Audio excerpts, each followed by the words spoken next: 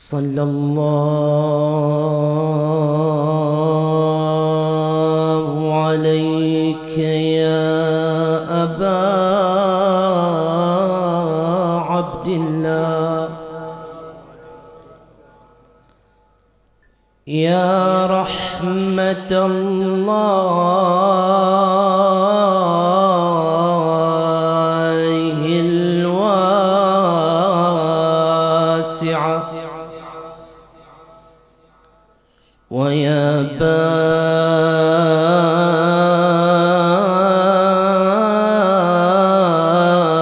باب نجاة الأمة يا غريب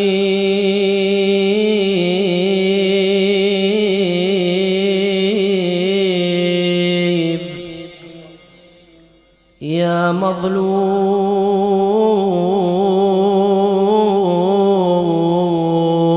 كربلاء يا ابو علي ما خاب من تمسك بكم أمن من لجأ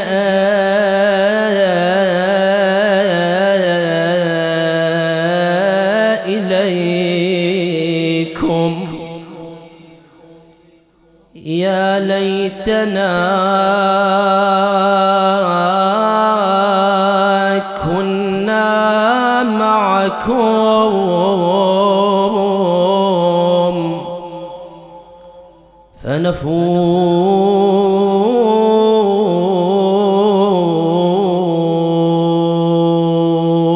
فنفوز فوزا عظيما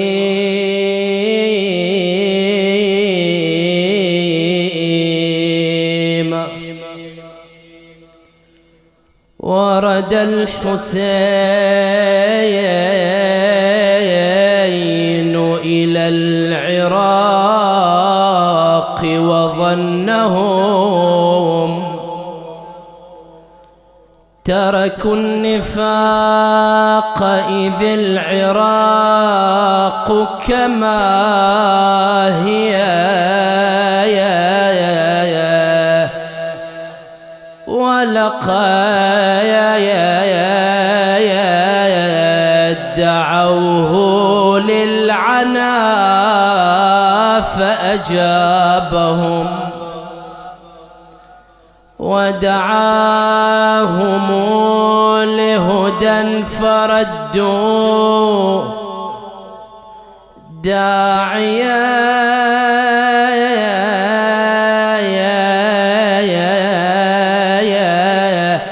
قست القلوب فلم تمل لهداية تبا لهاتيك القلوب القاسية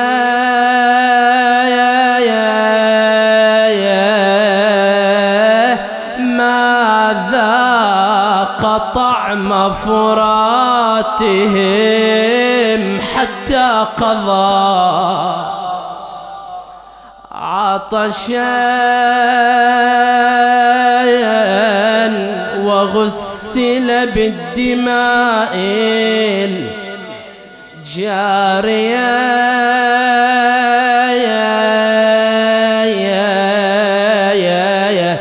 يا ابن النبي المصطفى ووصيه وأخ الزكي يا ابن البتول الزاكية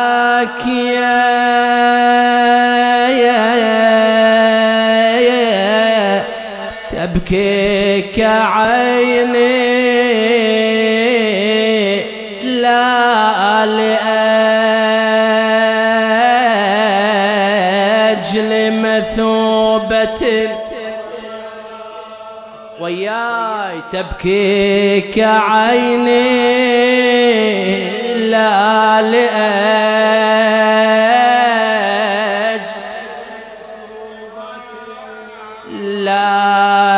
لكنما عيني لأجلك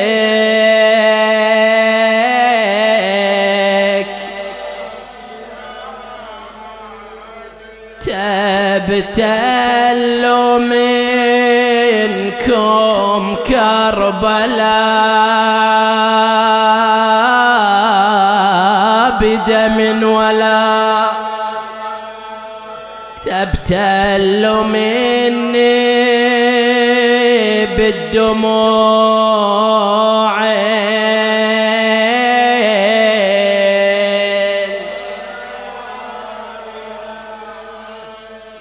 يا شيعة نصب العزايا ونوحوا علي عطشان ضامي ما ذقيت قطرة أمي نصبوا المآتم واندبون بدمع ساكب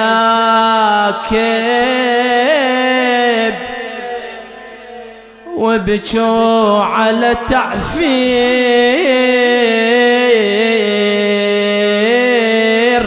خدي بالترايا ليكم يا شيعة تحملت كل المصايب حتى حرمي تسلبت بالغاضر صح ونادي وإماما نصبوا المآتم بعد موتي واندبوني ولمن شربت ماء يا شيعة اذكروا ترى متت عطشان ضامي ما سقوني حز الشمر راسي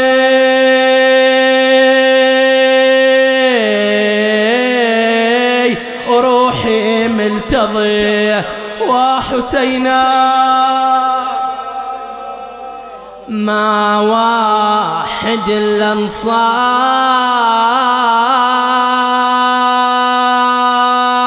من قبل بفجيعة لكن مصاب ما جرى مثل يشيع شفتوا أحد ذبحوا عليه الصدراء وشفتون ميت رضضيت الأعوجي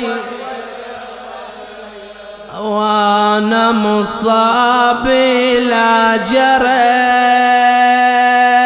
ولا بعد يجري عند احتضار الشمير يصعد فوق بنعاله وبسيفه يا شيعة يحيل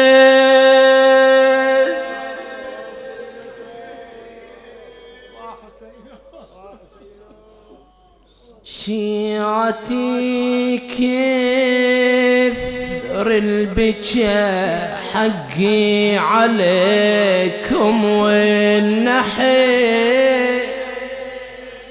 شفتوا مثلي في الخلق مذبوح عريان وسليم، والكفن ذاري يا شيعة وبالدمى شبيب، والحراير نصب عيني من خدرها مشتتة. إنا لله وإنا إليه راجعون.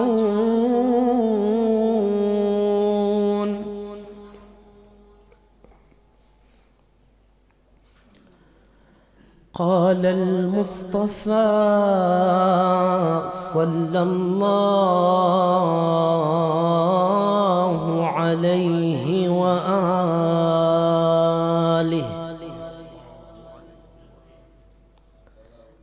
يا علي أنا وأنت أبوا هذه الأمة. نوروا قلوبكم بالصلاة على محمد وآل محمد.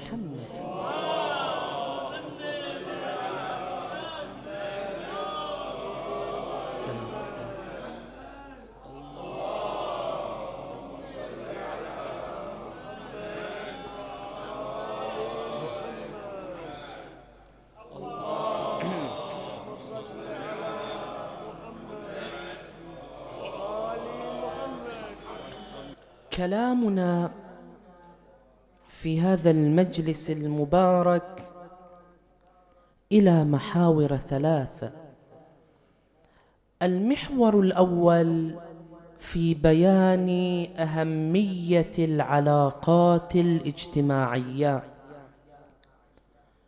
والمحور الثاني في بيان ما حث عليه الإسلام في التعامل مع الوالدين، والمحور الثالث في بيان بعض من سير البررة. أولا، البعد الاجتماعي له أهمية كبيرة في تحديد مصير المرء، في تحديد عاقبة الإنسان. الواجبات الاجتماعية التي تقع على الفرد إذا قصر في واجب منها فإن مصيره يتأثر بذلك الأمر أيما تأثير. في الجهة الثانية نجد أن الأعمال الحسنة إنما تكتسب أضعاف الأجر والثواب إذا اقترنت بالبعد الاجتماعي. أما الأمر الأول فتحديد عاقبة المرء بسبب الدور الاجتماعي، فخير مثال ما روي عن الإمام الصادق عليه الصلاة والسلام قال: أتي رسول الله صلى الله عليه وآله فقيل: يا رسول الله، التفت، إن سعد بن معاذ قد مات. من هو هذا سعد؟ هذا من السابقين في الإسلام، وقاتل مع رسول الله في بدر وأحد، وجرح وارتث بالجراحات في الخندق، فأصبح مريضا أياما إلى أن فارق الدنيا. تقول الرواية: فبان الحزن على وجه رسول الله صلى الله عليه وآله، وقام بنفسه إلى بيت سعد وأمر المسلمين أن يجهزوه، ووقف على عضادة باب المغتسل يشرف على غسل سعد. ثم لما وضع في نعشه رسول الله رفع نعش سعد وصار يمشي خلف نعشه حاسر الرأس حافي القدمين، مرة يمينا ومرة شمالا. التفت المسلمون إليه قالوا: يا رسول الله، صنعت مع سعد ما لم تصنع مع غيره. فقال: رأيت الملائكة تشيع سعدا فشيعته. الملائكة كانوا يغسلونه فشاركت في تغسيله. فسمعت أمه ذلك فقالت: أبشر يا سعد، هنيئا لك الجنة. رسول الله أهال عليه التراب وسده في قبره، ثم التفت قال: مه يا أم سعد، لا تجزمي على الله، إنه يصيبه عذاب القبر. شهيد من صحابة رسول الله، رسول الله هو الذي يزفه إلى الملكوت الأعلى، ومع ذلك يصيبه عذاب القبر. لما يا رسول الله؟ قال: لأنه كان سيء الخلق مع أهل بيته، وإن كان وصل إلى المقام الأعلى في البعد الفردي، إلا أنه كان مقصرا في البعد الاجتماعي فقل مقامه وأصابه العذاب. فإذا البعد الاجتماعي من جهة قد يضع من مقام الإنسان العالي، من جهة ثانية تعال إلى العبادات، تجد أن العبادة وإن كانت هي علاقة بين الإنسان وبين الله، الصلاة بين الإنسان وبين ربه، معراج المؤمن، الصيام علاقة عبادة، الحج عبادة.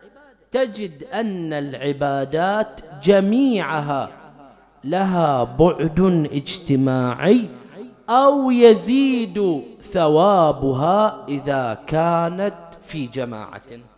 الصلاة إذا كانت في جماعة يزيد ثوابها، إذا كانت في مسجد جامع ثوابها أفضل، إذا كانت في المسجد النبوي ك1000 صلاة أو 10,000 صلاة، وإذا كانت في المسجد الحرام ك1000 صلاة. لماذا؟ البعد الاجتماعي. أيضا حتى إذا أنت لمفردك تصلي فيها بعد اجتماعي، الملايين يصلون حول قبلة واحدة في وقت واحد نحو إله واحد، فالبعد الاجتماعي مهم في تحديد عاقبة المرء من جهة، وفي رفع الثواب من جهة أخرى. طيب، الآن نأتي إلى البعد الاجتماعي، كيف يا ترى نعامل الآخرين؟ التفتها، هذا مطلب جدا مهم. هناك 3 مستويات في المعاملة. المستوى الأول هو المساواة. شلون يعني مساواة؟ يعني شخص أحسن إلي، تفضل علي، وصلني، أتفضل عليه، أحسن إليه، أصله. لكن لا، إذا أساء إلي، هجرني، قطعني، ما وصلني، أنا أيضا أقوم وأهجره، ما أصله. هذا مبدأ المساواة. هناك قانون بعد في الطبيعة يسمونه قانون نيوتن.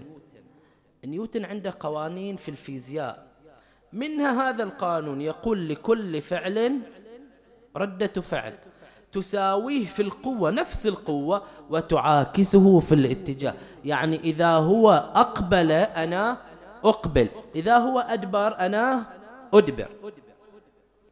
هذا المستوى من المعاملة ليس هو المستوى المطلوب في المعاملة بين المؤمنين، وقد يصل إلى الحرمة كما سنبين. أنه أساء إليك تسيء إليه حرام في بعض العلاقات. ثانيا لا، أحسن إلي أنا أحسن إليه، أساء إلي أعفو عنه بعد أسكت. أيضا هذا المستوى ليس هو المستوى المطلوب في العلاقات مع المؤمنين. إذن أي مستوى؟ المستوى الثالث، أحسن إلي أحسن إليه ونعمت، أساء إلي أيضا أحسن إليه. الكاظمين الغيظ والكاظمين الغيظ مرتبة، والعافين عن الناس مرتبة ثانية. والله يحب من؟ المحسن. يحب الكاظمين الغيظ، يحب العافين عن الناس، ولكن أشار إلى أهمية الإحسان العليا. طيب، هذه المستويات الثلاثة، المستوى الأول والثاني يحرم في بعض العلاقات. علاقات مثل شنو؟ مع الوالدين، إذا مع الغريب البعيد إذا أساء إليك تسيء إليه، هذا مكروه. مع الوالدين وإن كان الوالد مسيئا تحرم الإساءة إليه. من نظر إلى والديه نظرة ماقت، يعني كاره لهما وهما شو مسوين؟ وهما ظالمان. الأب ظالم فعلا، الأب معتدي على حق ولده، الأب سالب حق ولده، الأب هو الظالم البعيد. هذا هل يجوز إلى الولد أن يظلم أب؟ لا يجوز. من نظر إلى أبويه نظرة ماقت وهما ظالمان له لم يقبل الله له صلاة. إن زجراك، في الرواية عن الإمام، إن زجراك فلا تنهرهما ولا تقل لهما أف، وإن ضرباك، الأب معتدي، إن ضرباك فقل غفر الله لكما. التفت إلى هذه الرواية. جاء شاب إلى رسول الله المصطفى محمد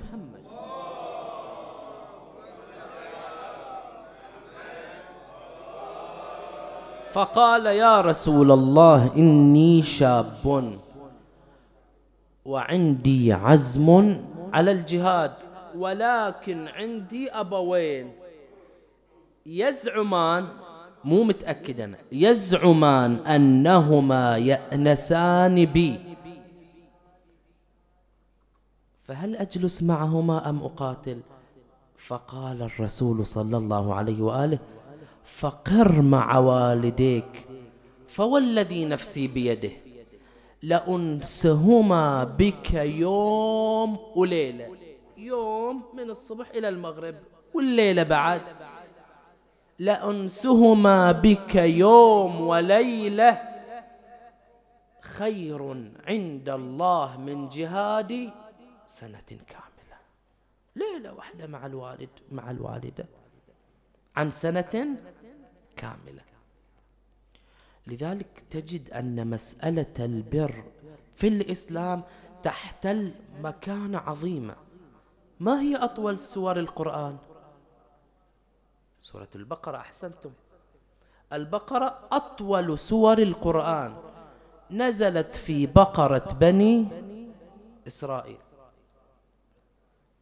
رجل قتل ابن عمه لأنه كان تاجرا فأراد أن يحصل على أمواله، فكادت الفتنة أن تقع بين بني إسرائيل، فأمرهم الله أن يذبحوا بقرة، أية بقرة يذبحوها، فشددوا على أنفسهم: ادعوا لنا ربك، ادعوا لنا ربك، ادعوا لنا ربك. جاء الغيب نحو بقرة معينة. بقرة منو هذه؟ بقرة شاب من شباب بني إسرائيل. هذا كان هو وأبوه عندهم محل بسيط تجارة، فاتفق أن يبيع التجارة. فجاء المشترون، ذهب إلى أبيه، وجد مفتاح المحل تحت الوسادة. أبوه نائم، يوقظ أباه؟ قال لا، ما أوقظه، تعبان شكل أبويا.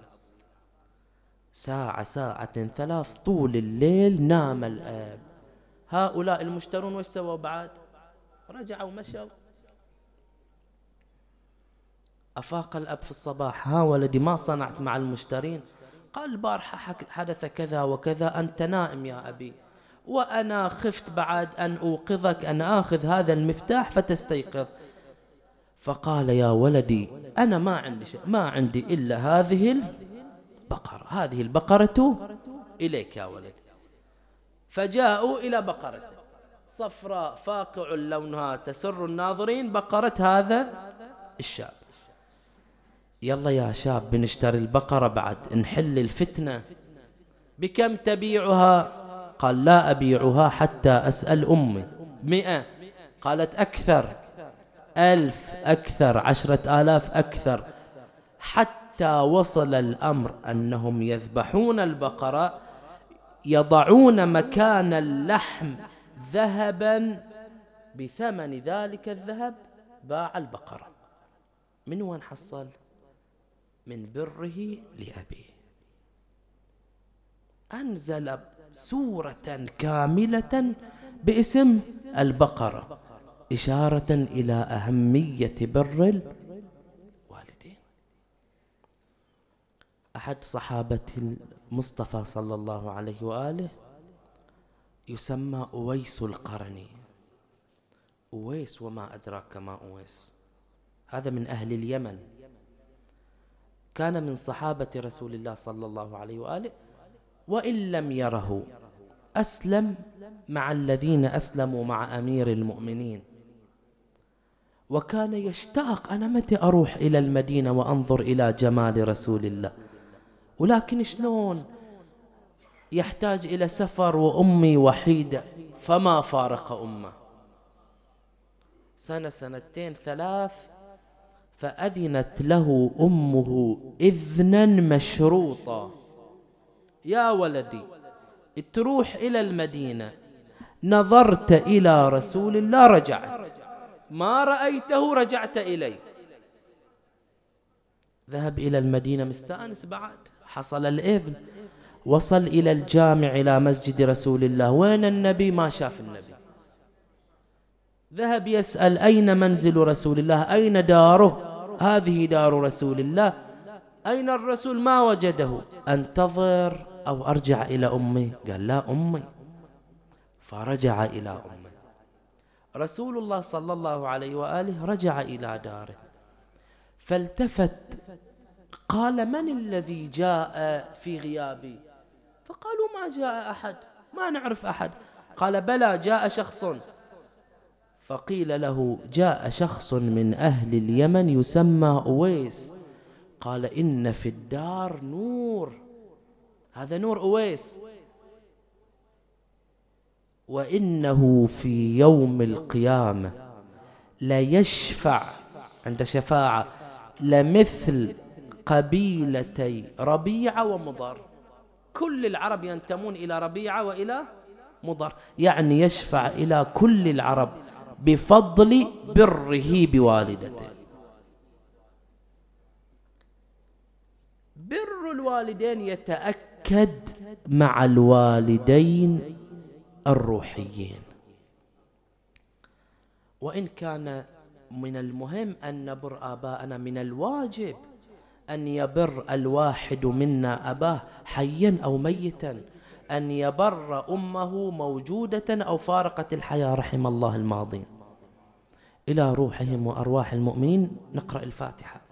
بسم الله الرحمن الرحيم، مالك يوم الدين، اهدنا الصراط المستقيم، صراط الذين أنعمت عليهم غير المغضوب عليهم ولا الضالين.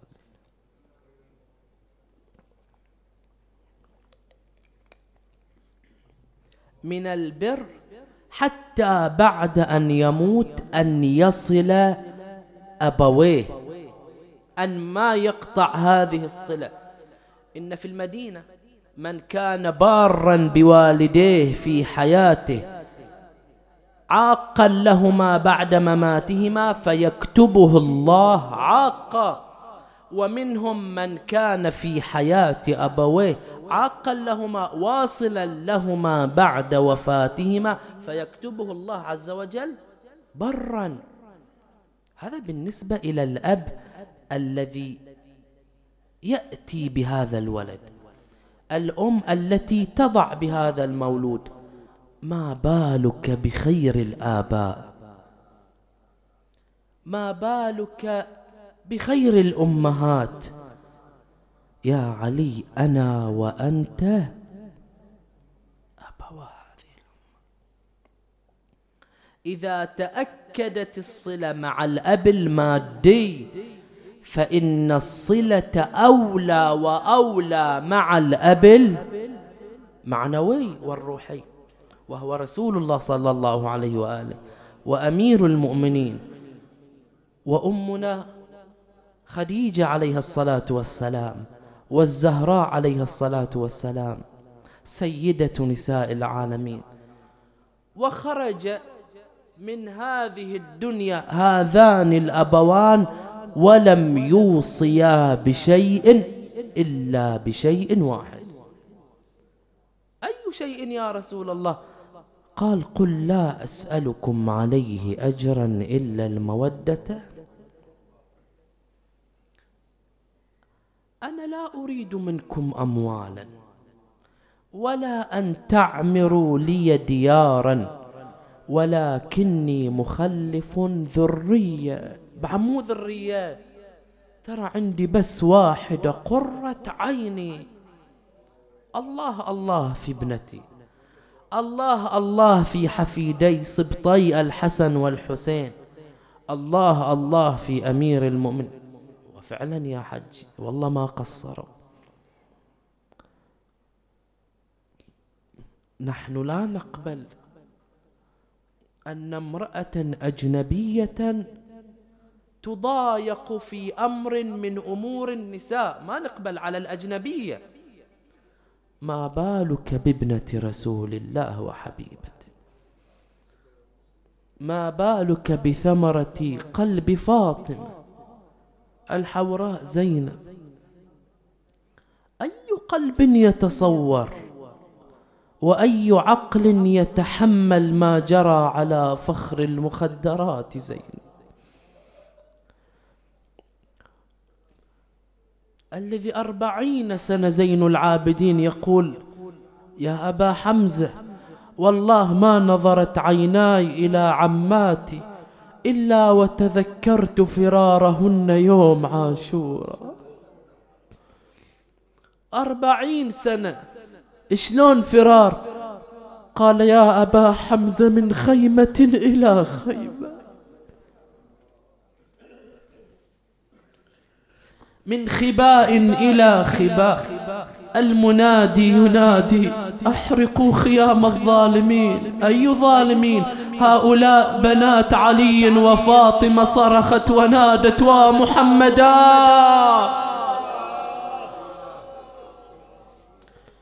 يقول حميد بن مسلم نظرت إلى امرأة جليلة تحف بها الأطفال والبنيات ولكنها مشغولة مذهولة، النار تسري في أذيالها. شنو مصيبها؟ قلت يا أمة الله النار تسري في أذيالك، تدخلين إلى الخيمة وتخرجين. قالت يا عدو الله لا تلمني. ماذا بك سيدتي؟ قالت لا تلمني إن لنا في الخيمة عليلا. شنو تسوي؟ تارة تجمع الأطفال واليتامى، تارة تدخل إلى زين العابدين تمرضه.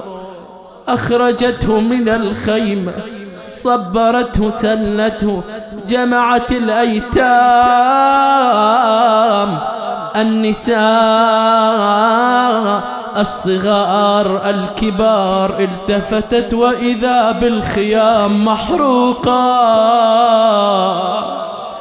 التفتت إلى الأيتام وإذا بالأيتام مسلوبة، صرخت ونادت ومحمدا صلى عليك مليك السماء، هذا حسينك بالعراء، مسلوب العمامة والرداء، محزوز الراس من القفا، وبناتك سبايا فوق أقتاب المطايا، ألهل من مناد وحسينا. زينب احتارت يوم شباب بالخيم نار، طلعت وياها الحريم صغار وكبار،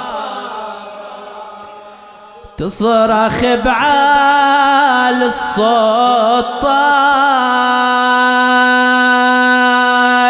وين يا حسين،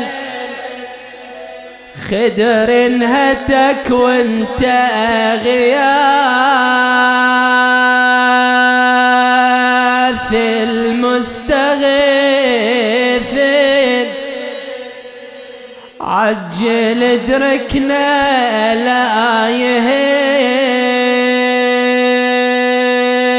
تكون الصياوين،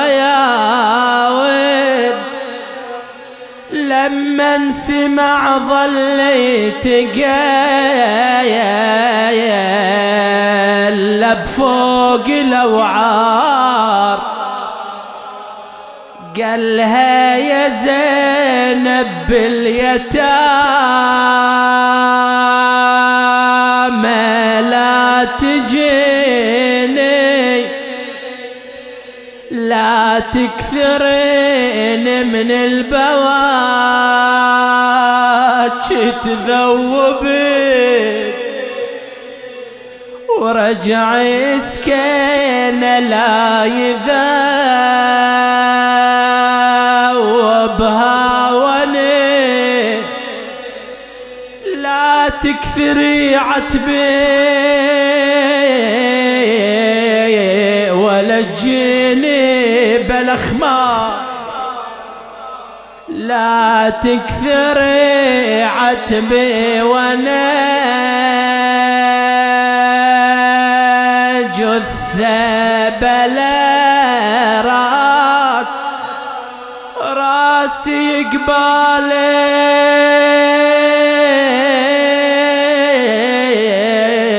والصدر بالخيل، روح الشريعة يمكن تشوفين، يقدر على النهضة ويسيل سيفه البتار، والصاح الدخيلة ياك يا المقطع بالشريعة، لأن الندار الدين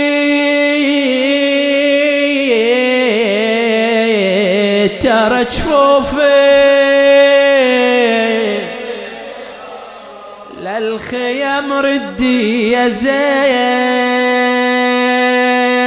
يا الوديعة، تدرين بيا مقطعة يميني واليسار، الأهل من مناد ومصيبتان، جلست تارة تنظر إلى جسد سيد الشهداء تنادي وحسينا، تارة تنظر إلى ناحية المشرعة تنادي وأخايا يا وعباسا عنكم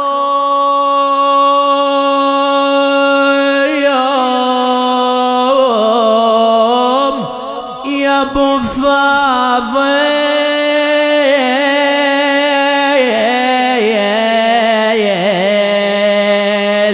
ترقوا واخذوني، أني كل ما جرى دمعي على خد ضربوني، كلكم ضياغم يا اخوتي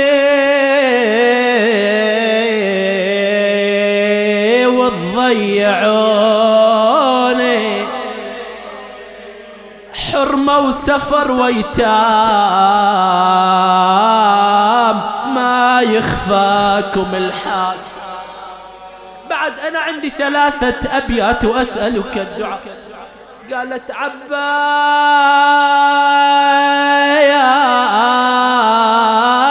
من تلي جبتني وبيدك يا خويا ركبتني، خويا خويا خويا خويا اقعد يا خويا وشوف، غيور ما تتحمل اقعد يا خويا وشوف، متني متني ترى سياط شمر ورمتني.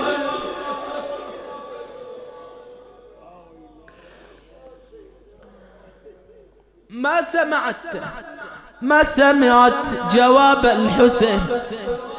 قالت اكو عزيزة علي يا ام حسن يا يما تعالي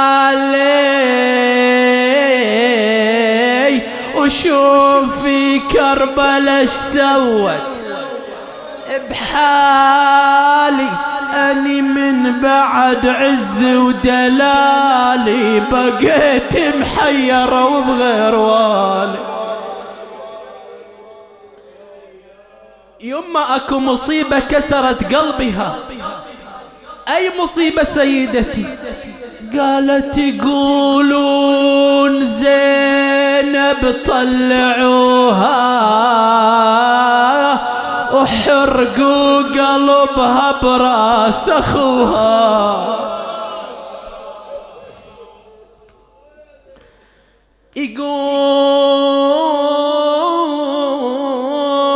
يقولون زينب طلعوها وحرقوا قلبها براس أخوها، وسبوا الزكية وسبوا ابوها، ولو بشت بالصوت ضربوها.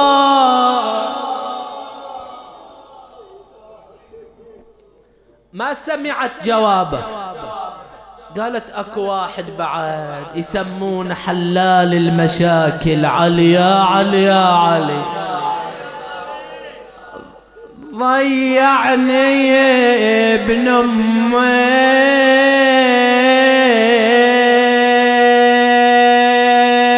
وخلاني غريبة،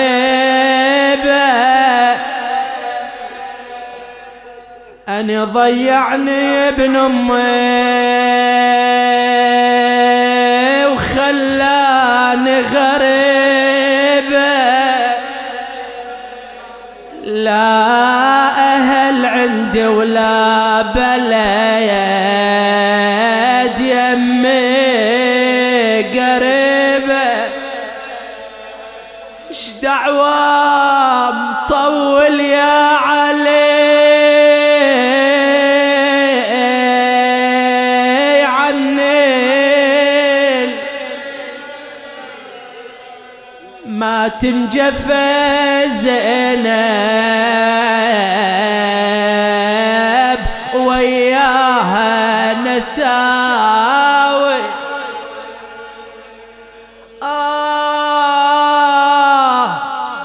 عباس مان من المدينة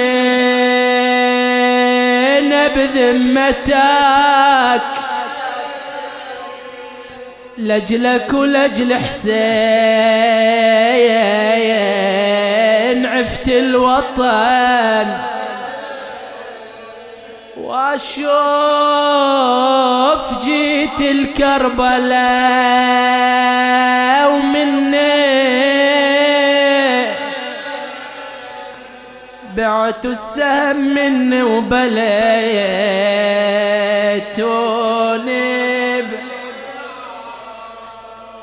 أنعم جوابا يا حسين شمر الخنا بالصوت لا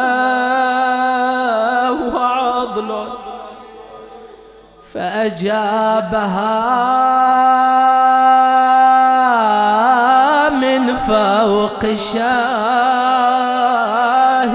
القنا قضي وبما جرى فاسترجعي يا الله.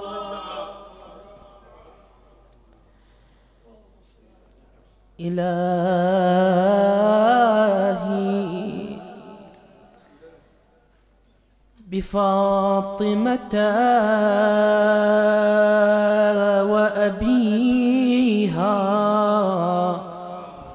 وبعلها وبنيها والسر المستودع فيها شاف كل مريض رد كل غريب لا تسلط علينا من لا يخافك ولا يرحمنا امنع أيدي الظلم أن تصل إلينا اللهم ومن خصصناهم بالدعاء شافهم بشفائك داوهم بدوائك عافهم من بلائك اللهم تقبل منا هذا القليل وضاعفه أضعافا كثيرة إلى أرواح موتانا وموتاكم سيما العلماء والشهداء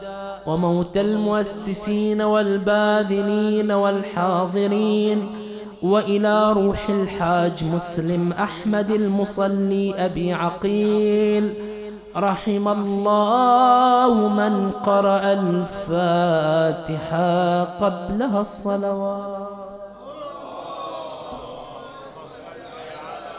محمد وآل